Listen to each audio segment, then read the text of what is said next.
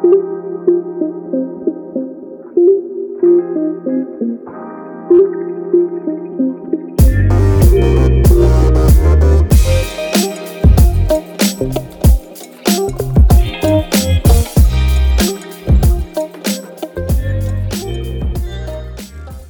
and welcome to Think Civic. I'm one of your hosts, Ajay Jain, alongside Evan DeBrew. The last time you heard from us was a few months ago when we released a special episode with Chris Kwong about the U.S. Digital Corps. Well, we're really excited to start off the new year strong with a new name and logo, a new Substack newsletter, and a new member of our team. First, let's talk about our new name and logo. You might have known us before as Civ Tech Talks, when it was just me and Evan creating a civic tech podcast while we were in between jobs last year. Well, in light of dropping a new season, we thought through what we wanted to bring to our growing community of listeners. Think Civic felt like something that could really capture the types of interdisciplinary conversations that we wanted to have as this podcast evolves. More importantly, how can we help others figure out what it means to think civic in their line of work or communities? Second off, we have a new member of our team. We're also excited to announce that Chizo Wagu, another Coding It Forward alum, another Health and Human Services alum just like me, and recent graduate of Carnegie Mellon's Heinz College will be joining our team. Honestly, being able to have Chizo on our team, speaking candidly, has just been absolutely remarkable. I feel like that in season 1, Evan and I were doing a really great job of having this podcast, but she's really going to take us to the next level. And it's also helping us think civic in terms of a collaborative effort by all three of us working together, making this podcast so much better and being able to create more content more frequently and of higher quality for you all. I'm just really excited to have her on the podcast. And finally, with Chizo's help, we're having a new Substack newsletter. We launched a new Substack newsletter to make sure you never miss an episode. Every podcast episode will be delivered with links for all streaming platforms, key takeaways and references mentioned, and the full transcript for folks that prefer to read up on our conversation. For this episode, we're speaking with Rachel Dodell, one of the co-founders of Coding It Forward, a nonprofit focused on building an early career pipeline for civic technologists in government. She touches on a ton of awesome stuff. The origin story of the Civic Digital and Innovation Core programs, what's it like to be a part of the Coding It Forward community, and the future of this program and other efforts trying to help early career folks use their skills for public service. And honestly, having Rachel on has been truly awesome. It's how Evan and I met as Coding It Forward Civic Digital Fellows in 2020. It's how Chizo and Evan and I all got to know each other over the past couple months as we've come and created a new season of Think Civic, and honestly, how we got started in the civic tech and public interest tech communities. If it wasn't for Coding It Forward, candidly speaking, I don't know if we would be where we are today. Finally, don't forget to follow us on our new Twitter handle, @ThinkCivicPod, to join in on the conversation after this episode. You can also subscribe to our newsletter at thinkcivic.substack.com. Now, without further ado, here's our conversation with Rachel.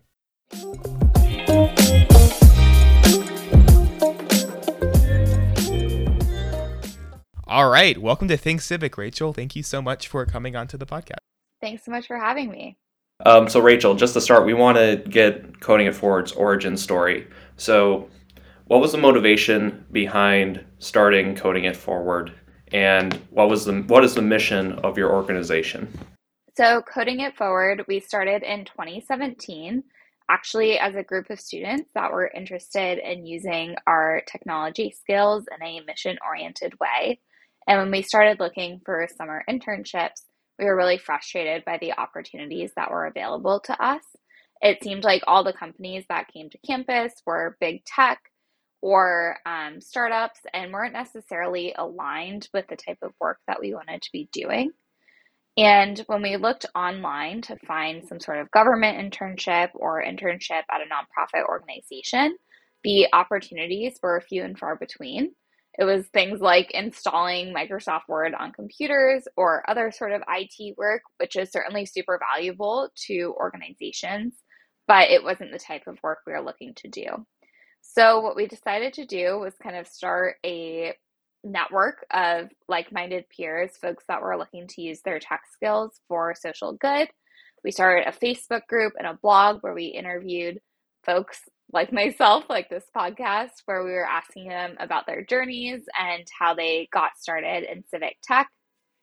And then that sort of evolved when one of our mentors, Nick Sinai, who at the time was teaching a course at the Harvard Kennedy School about using technology in government, kind of connected us with another individual named Jeff Mizell. And at the time, Jeff was a Presidential Innovation Fellow who worked at the US Census Bureau as their Chief Marketing Officer. And Jeff had been trying to recruit data science interns for a really long time and was really struggling to get folks involved at the Census Bureau. So we teamed up with Jeff. We said, hey, we think we know some students who would be willing to do this work and who would be super excited to intern with you for the summer. Do you have opportunities available? And that was really the origin story of the first iteration of the Civic Digital Fellowship. We launched a really bare bones application in less than a month's time, received something like 200 applications, and ended up placing 14 students from 11 different universities at the census that summer. And based on the results of that summer, other agencies started to get wind of our work, and we're really excited about getting involved and also bringing early career talent into their agencies. And we really just started growing and growing from there. Awesome. Yeah, that is really, really exciting. And Rachel, I kind of wanted to expand on something that you had mentioned when people like you were applying for internship opportunities a couple of summers ago. And, big tech and FANG, they were doing all this recruiting and had all of these amazing internship opportunities. But in government tech, it was pretty much just like installing software and a lot more kind of like solving like very minute problems. From our understanding of Coding It Forward, you're trying to create a pipeline of early career civic technologists, designers, data scientists, software engineers, and product managers in government or government adjacent work. Can you give us a picture of what that pipeline looked like before Coding It Forward came along? Sure. So to be honest, there really were no opportunities. And that's not me trying to be overly dramatic or say there's no competitors to Coding It Forward. But frankly, there just were very few and far between. If you were someone who wanted to find an entry-level internship into government, it was a struggle. I would say it wasn't impossible, but it was somewhat close to it. And compared to the kind of recruiting activities that were happening on campus, every other tech company coming to campus, handing out free swag, really trying to woo you to come for the summer, I would say close to none were social impact related. So speaking of the fellowships, we know that Coding It Forward has two different fellowships, the Civic Digital Fellowship and the newly created Civic Innovation Corps. First question is, what is the difference between these two fellowships? The difference between the two fellowships primarily is that the Civic Digital Fellowship is dedicated to working with federal government agencies, whereas the Civic Innovation Corps is dedicated to working with local and state governments. Those are the primary differences at this moment because of COVID. And we launched the Civic Innovation Corps during the pandemic, but our goal after we're able to return safely in person would be to actually send Civic Innovation Corps members to their host offices across the United States. So folks would actually be working, in Miami, Florida, or San Jose, California, or Austin, Texas, or wherever else we may partner with in the future. Whereas all the Civic Digital Fellows are based in Washington, D.C., where a good number of federal agencies are based, and they would have more of a kind of national experience or national overview of the civic tech ecosystem, whereas our Civic Innovation Corps is focused on more localized and state work. So just to confirm, because I know this is something we wanted to ask you, that the upcoming cohort will be virtual for the next summer? Yes, that's correct. It is looking like it is going to be entirely virtual. Our hope, fingers crossed, is that if things turn around by summer, we'll be able to at least invite folks out for about a week to meet each other in person and have that face-to-face experience that you can't really get over Zoom. But as of right now, the program is looking like it'll be entirely virtual again. Do we have any specific partners lined up for this upcoming cohort? Did we lose any? Did we gain any in terms of like local and federal agencies that are partners? So we're still in the process of finalizing, but what I'm able to share with you is that this upcoming summer for federal agencies, I know we have a lot of folks who are returning, which includes the Census, the Bureau of Labor Statistics, Department of Health and Human Services, National Institutes of Health, General Services Administration, Centers for Medicare and Medicaid Services, and some others. And then we also have on the local and state level quite a few cities and states returning, which includes the city of Boston, the city of Los Angeles, city of San Jose, city of Miami, and then we're also looking at engaging with a few other new partners that we're not able to announce just yet, but that we're super excited about. Those are all really awesome partners. I know that I was at CMS and Evan was at the IRS, and I believe Chizo was at Health and Human Services, and we all just gained so much amazing experience, networking opportunities, and got to meet a whole wide array of wonderful people. So glad to see that the Coding It Forward family is expanding in terms of agencies and city partnerships. That's just absolutely exciting to me. Moving forward from partnerships to candidates and people applying, Rachel, how would you describe the ideal candidate for a Coding It Forward fellowship? I would say my answer is that there is no ideal candidate, which I know might be frustrating to folks listening. But I think, as you and Evan can attest to, and also Chizo, really there's such a diverse array of individuals that go through our program. And there's not really one sort of particular background we're looking for. I am excited to be able to share that we've been able to expand our eligibility criteria a little bit. Before, we only accepted applications from U.S. citizens who were studying in the United States at an accredited institution. And now we're actually able to work with folks who have work authorization in the United States through a program like CPT. And we're also able to accept folks from boot camp and certificate programs as well. So that's something I'm really excited about in regards to be able to expand kind of the diversity of applicants that are going through our program. In regards to backgrounds, we're open to all majors, all years of school. You do have to be graduating December 2021 or later. Unfortunately, we can't accept individuals who have graduated earlier than that because we are looking for folks to be recent graduates since the program starts in June of 2022. However, beyond that, again, we're open, boot camp, certificate, undergraduate, community college, graduate students, wherever you might be in your early career, we're open to seeing your application. I would really say the main factors that we're looking for in applicants are motivation to serve. Why are you interested in public service? Do you have any kind of prior volunteer experience or interest in working with your community or perhaps the federal government? We're looking for folks who obviously have some sort of technical capacity or background. So individuals who might be studying computer science, data science, design, but ultimately you don't have to have a particular major. We've had folks who have majored in things like music and physics and English and have all done really incredible work for our partners. So again, might be a frustrating answer that there is no perfect or ideal attribute that we're looking for. But I also think that's something that's really special about our program is that we try not to limit who can or can't apply. What challenges can fellows anticipate to face while being fellows working in the federal, state, or local government, especially if it is their first time working in government? Yeah, you all can probably talk to this even better than I can, but I think a few of the challenges that folks bring up time and time again is one, just the work environment is very, very different in the private sector. Folks who are in public service are wonderful individuals. Many of them have dedicated their entire careers to serving the public.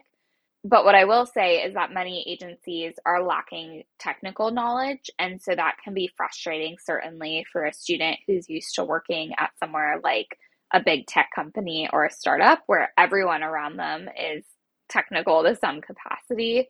The government is not like that. You might have a handful of folks who are technical or understand the work you're doing, but many folks have expertise in other areas like healthcare or economics, other areas that are certainly, again, very important to keeping our government running, but aren't necessarily technical fields. So I think that's something that gets lost in translation a bit with students when they first start the program. They have to get a real understanding for learning how to communicate and operate in an environment that isn't just filled with other people who share the same exact knowledge that they do, but instead learning how to communicate across different subject matters, and also learning from people from other subject matters.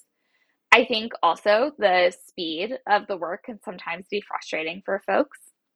I won't lie. I don't think this is something that isn't obvious, but government can be bureaucratic at times, for sure. It can be much slower than you want it to be, for sure.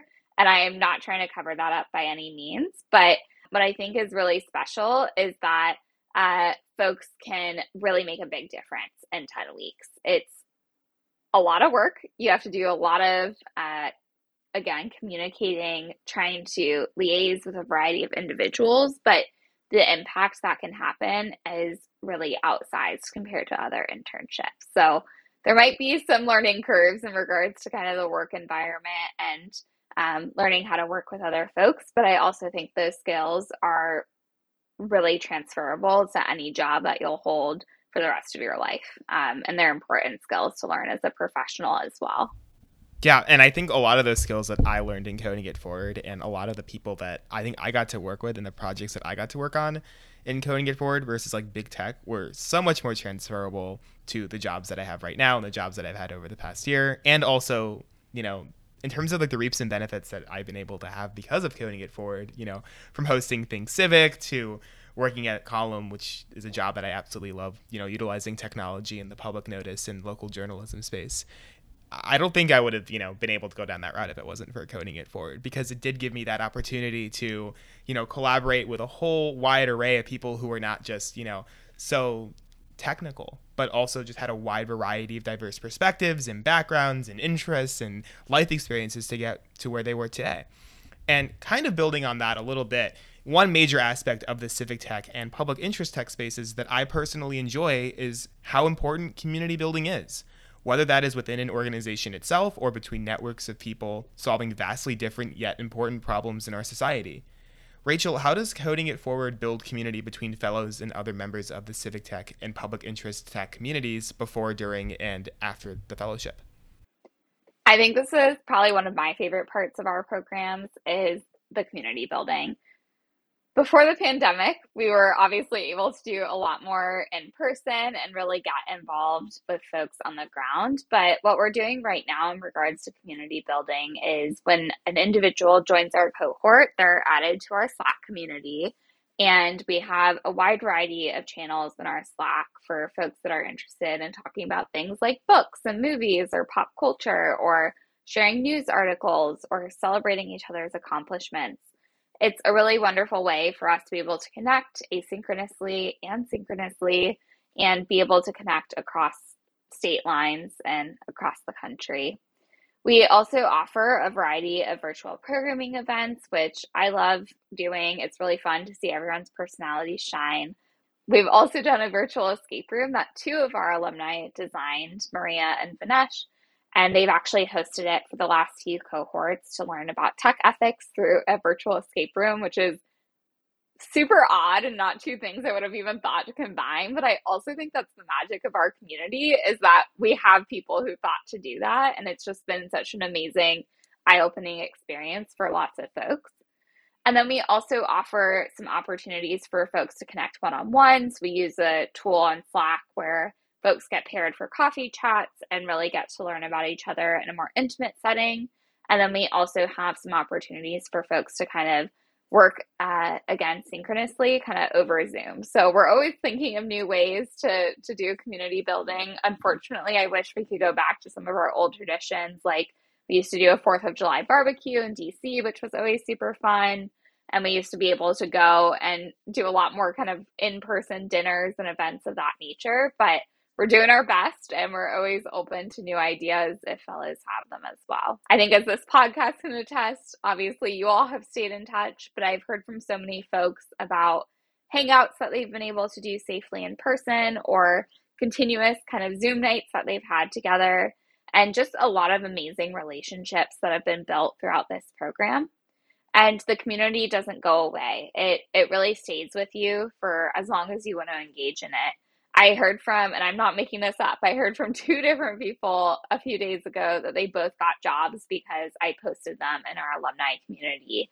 And that happens pretty much every week, if not every other week, where someone says, hey, Coding It Forward connected me with this individual and I got a job, or I made a new friend, or I met my roommate through you. It's really amazing to see, even though we can't be in person together right now, that these bonds are still forming. And I think that's because folks who are really passionate about public interest technology are really enthusiastic and really want to engage with our community.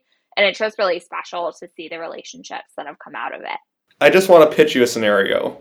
Let's say I'm a college student who has received multiple tech internship offers for the summer, say at a FANG company, maybe a bank, a consulting firm, and a Coding It Forward internship.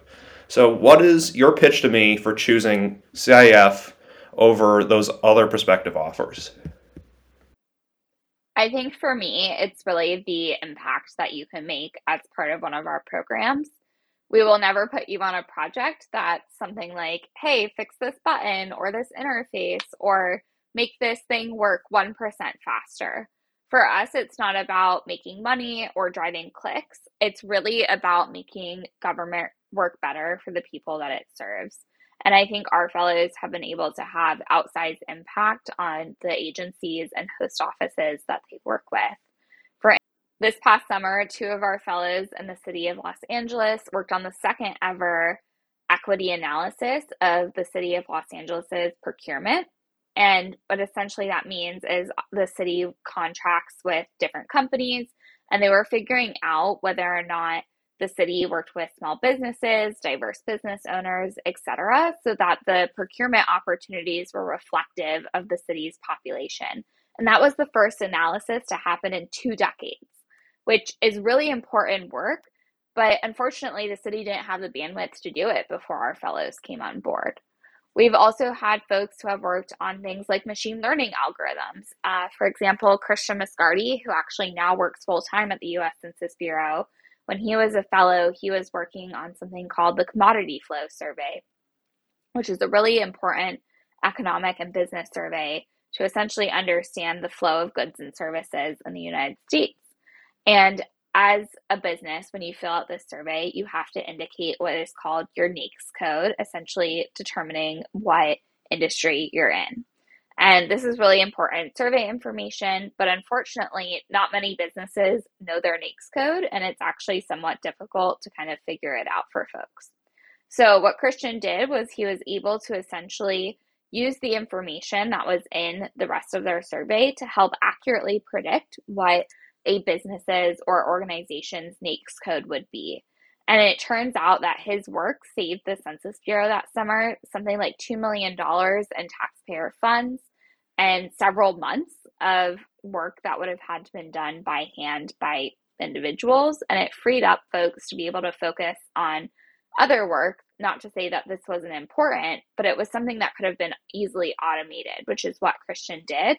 And it's actually expanded into other use cases at the Bureau and some other agencies as well. So I think what's really fantastic and amazing about a program like this is the impact that you can have. I hear from our fellows time and time again that, wow, I can't believe I accomplished this in 10 weeks. And wow, I can't believe I'm serving thousands or hundreds of thousands or millions of people with the work that I'm doing. But that's the reality of working in government. You have an impact with every action that you take.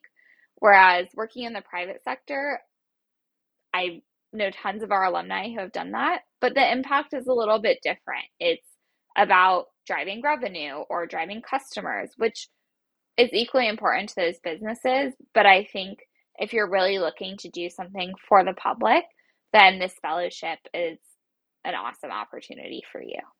Obviously, this program provides students a chance to provide a meaningful impact and solve real world important problems within government. And I think that's an important pitch. But unfortunately, like, all these things have to come to an end. So I guess my follow-up question to that is, after the fellowship, what do alumni do? Where do they end up going, other than obviously starting their own civic tech podcast? Lots of things is my answer. We kind of break it down into 4 key categories. The first is government. We've actually had several individuals who have stayed on with their agencies or who have started work at a different agency. We also have a ton of alumni who work in what we broadly define as social impact, which could mean something like a public benefit corporation, a nonprofit, an academic think tank, a policy think tank. Anything really kind of in that field of work or line of work is something we categorize as social impact. We also have quite a few alumni who will go into grad school right after the program, use the fellowship as an opportunity between their undergraduate and graduate careers to do something impactful. And then we also have quite a few folks who do go into the private sector with the intention of coming back into public service later in their careers. What I will say is, unfortunately, the reality of the current public interest landscape is that there are very few early career opportunities still, and that's something our team is actively trying to fix every day. But I also understand that many of our alumni kind of have the seed of public interest planted when they go into a program like Coding It Forward, and then that blossoms over their career. So I've heard from many folks who have spent 2-3 years going into the private sector and then said, hey, Rachel, I found this really great kind of mid-career engineering opportunity or, manager role or something else in the public sector that they're then qualified for after having several years of experience. So it's really fantastic for me to be able to see after just a few years, we've only been in existence for about 5 years, most of our alumni are trending towards public interest careers. There's definitely been a renewed interest or new interest in early career technologists. When we first started this work, almost no one was talking about how to expand pipelines or talent opportunities for early career technologists. And now there's lots of different fellowships, apprenticeships, and other opportunities that have been popping up in this ecosystem. For instance, I think about organizations like Skylight and Nava, both of which offer apprenticeship opportunities, which some of our fellows have actually gone on to do. I think about the US Digital Corps, which was inspired by Coding It Forward and was actually modeled after our programs, which is now a nationwide 2-year fellowship that the Biden administration recently launched. And I think about all the other kind of opportunities that have come up one by one, organizations like Column and organizations that are focused on doing this public interest tech work have really started to spring up in the last few years, because I think the movement towards building a more equitable society when it comes to technology has really caught on. I'm excited to see where that goes. Unfortunately, right now, the opportunities are still slim, but I have hope, and I know there are a lot of determined folks who are working to bring more and more early career technologists into this space. So Rachel, we've talked about the origins of Coding Forward. We've talked about what you all are currently doing. We've talked about even those amazing organizations that have inspired or sprung up because of Coding It Forward. But we want to know, what do you see in the future for Coding It Forward? I think in the future, we'd love to create opportunities for any early career technologist that is interested in doing work in the public interest. And what I mean by that is right now we have to reject applicants because we unfortunately don't have enough positions available. And it's still really hard, like we've said, to find a role in the public interest technology space if you're an early career technologist. So right now, we're focused on expanding our programs as much as we possibly can so that we can accommodate more and more participants each and every year. And we're also looking to build new programs. I'm excited to share we'll very soon be officially announcing a broadband and digital equity focused fellowship program. And we're also looking to expand into longer term fellowships for recent graduates and folks looking for full-time employment. We have a lot of exciting ideas for 2022, and we're really looking forward to being able to build more opportunities and pathways. All right, Rachel, last question, kind of tying all of this together. What does thinking civic as a concept mean to you? For me, thinking civic means thinking about your community, the civic sphere that upholds you, individuals like your neighbors, and individuals that make your life possible, from thinking about your garbage men and thinking about your electric workers and any sort of other individuals who make your day-to-day life easier. How can you help contribute to the society that they uphold? How can you be a better neighbor, a better community member, and help individuals access their everyday needs that they require to be a human? So thinking civic to me is probably a local answer, I guess, when I say that out loud. Really thinking about what you can do to be a better citizen and community member in your day-to-day life, not just thinking in the broader term, but also those micro actions and those micro details that happen all around us every single day that are upheld by our civic society. Awesome. Well, thank you so much for coming onto the podcast, Rachel. That was an excellent answer about how you think civic. And this is honestly just a great episode for both Evan and I, and Chizo as well, because, you know, we all met doing Coding It Forward. And now as we start our second season of Think Civic, we're coming back full circle and interviewing you about Coding It Forward. It was just truly an awesome experience. So thank you again. Thanks so much for having me. And it truly delights me that you all are doing this podcast and that you're Coding It Forward. And I can't wait to listen to the rest of season 2.